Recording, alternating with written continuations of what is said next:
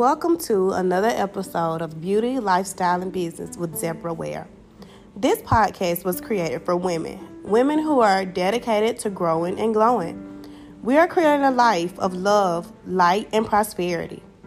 Jeremiah 29:11 says, "For I know the plans that I have for you, declares the Lord. Plans to prosper you and not harm you. Plans to give you hope and a future." Sis, let's talk.